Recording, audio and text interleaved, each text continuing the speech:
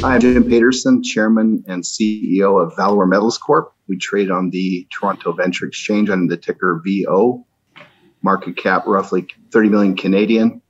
And today I just called Matt out of the blue because we put a news release out, which was a CEO update for the first half of the year. We want to brag about what we've done and let everybody know the upcoming catalysts for the rest of the year, 2021. Jim. So here we find ourselves, Matt. Jim Paterson, thank you for out of the blue. I wish more people would do that. You know, I'm a nice guy. We should have more chats, just kind of casual chats. So yeah, I noticed you put out the press release this morning, giving an update. Why did you feel the need to do that?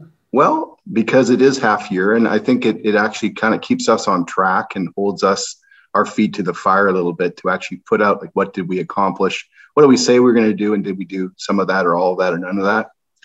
I think what I kind of wrote and I was struck by in the entire year 2020, we put out 20 news releases, and we did the same amount in the first 6 months of 2021.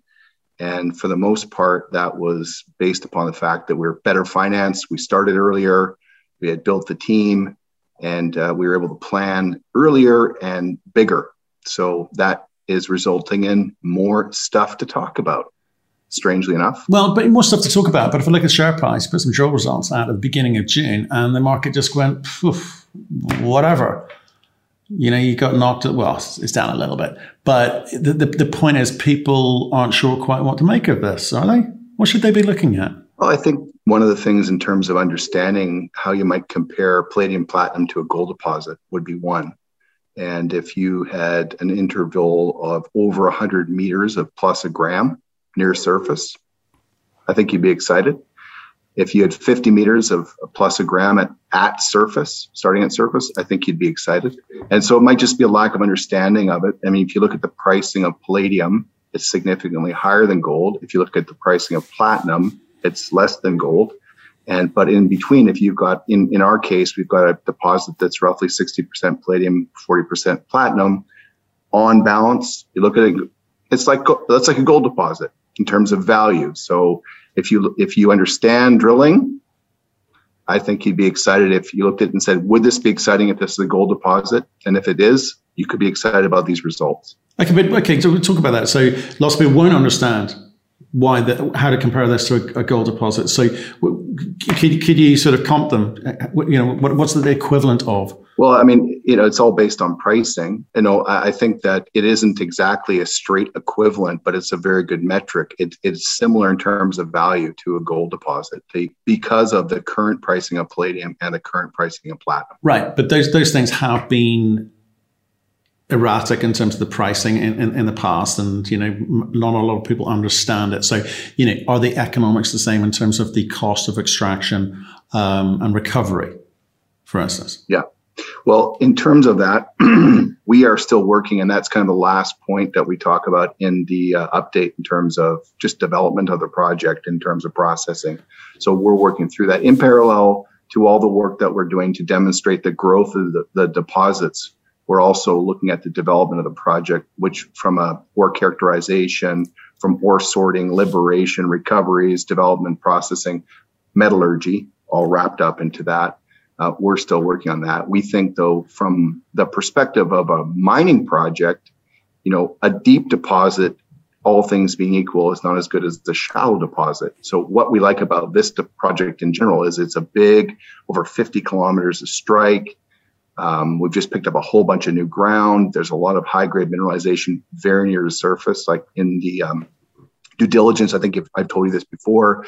You know, we were walking on the mineralization of these deposits is at surface. So all things being equal, when you have a high-grade mineralization near surface, it's better than the alternative. Sure. Okay, but again, people aren't. Maybe we should kind of run through some of the projects, okay? Because I think you kind of lay it out like that in the update. But I've got some questions I want to ask you off the back of that. So you talk about Trapia South discovery. You've got some RC drilling going on there. So what's happening? Well, we've broken down the whole exercise this year at Pedra Branca into three kind of elements. One would be resource expansion, because I think there's a lot of people that would look at a deposit and want an inferred or an indicated or a measured resource. They want to see you moving it towards development. And how you do that is density of drilling. So what we're working on, one part of what we're working on is resource expansion. So the known areas, there are 5 zones that make up the plus million ounce resource at little over 1.22 grams per ton palladium platinum.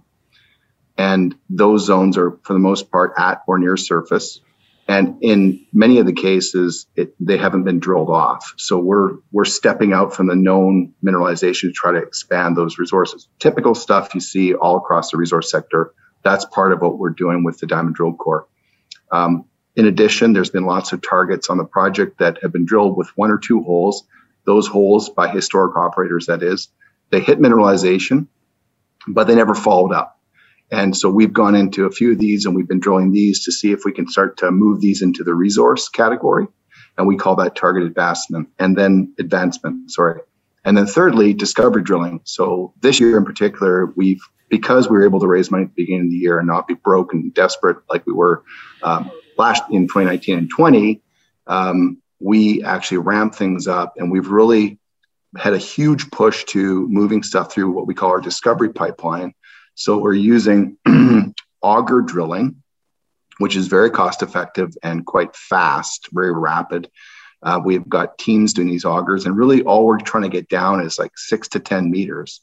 But what it tells us is if are we in the right rock type or not, and then we can send that stuff off and get it assayed. And if it's mineralized, obviously that's really good news. Then we can move it along the pipeline to reverse circulation drilling, which doesn't have the depth potential. We can't drill as deep with them, but they're very rapid, and we can get down to like 50, 60, 70 meters. They're chips that are produced by the RC rig, but we can still determine if it's the right rock type, and we can assay them so we know if we're juiced or not. And then finally, we'll be moving to core drilling to try to move these things into either the target advancement or the resource category. So we've got things firing on all cylinders this year, and that's the whole point of the update. We've got this great team that we're putting together. We were able to raise money.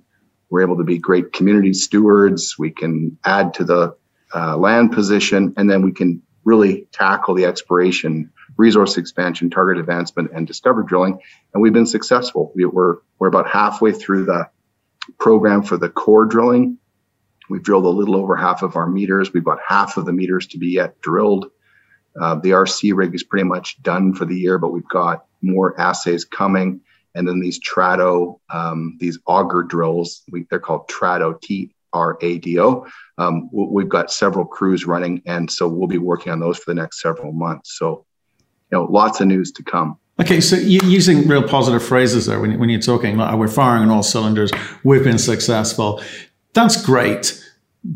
But how are you defining success? I mean, how should we, looking in at this thing, be, measuring what you're doing? Because you seem to, be happy with what you're doing. But again, they come back to the market, don't quite understand the process that you're going through. You've raised some money, not a lot of money, but you've raised enough for what you wanted to do, it seems. So what are the things that we should be looking at that perhaps we're not? I think that positive drill results in the form of resource expansion drilling will actually be very helpful to determine whether we'll expand the resource or grow, growth. It'll generate growth in the size and scale of the deposits, making it much more attractive. I think the target advancement drilling, if successful, will set the stage for more of the same, more resource growth in future programs. And I think that the discovery drilling is really in our wheelhouse as a group. The discovery group is the name of the group that Valour is a part of. And we've really made our bones. All of our success has been through drilling holes into zones that show that there's substantial mineralization and the project may be of interest to a major. So, I think we're setting the stage right now to be able to do all those things. And, I think the switch will get turned on at some point. Right now it hasn't. There's been one thing too, that we bought the project from a company called Jungada. And that Jungada is an AIM-listed company. And we paid them cash and we paid them shares of Valour, or in stock. And over time, they've sold their stock. And that has actually cannibalized some of the demand. So we've been finding buyers for that stock, which would normally be, buying in the market or financing. But over time, we've basically whittled their stock right down to almost nothing. But actually, it's been over 22 million shares we've had to find a home for. And I'm just a mortal man, I'm just a normal guy. I'm out there hustling the streets, and we've been able to do that. But that did kind of take the wind out of the sails in terms of the demand. But now that's all gone. It's behind us. Is it all gone? There's a little bit left, right? There's a little tiny bit left. Like literally, the amounts that were awarded after the deal was closed, there was about 500,000 every 6 months. It was kind of pushed out to them. The rest is gone. So they're no longer an insider of the company, and they don't have a huge share block to sell. Okay, so no, that overhang has been whittled away, which is fantastic. Can I ask you specifically about, because I know you haven't got much time because we spent so much time chatting beforehand.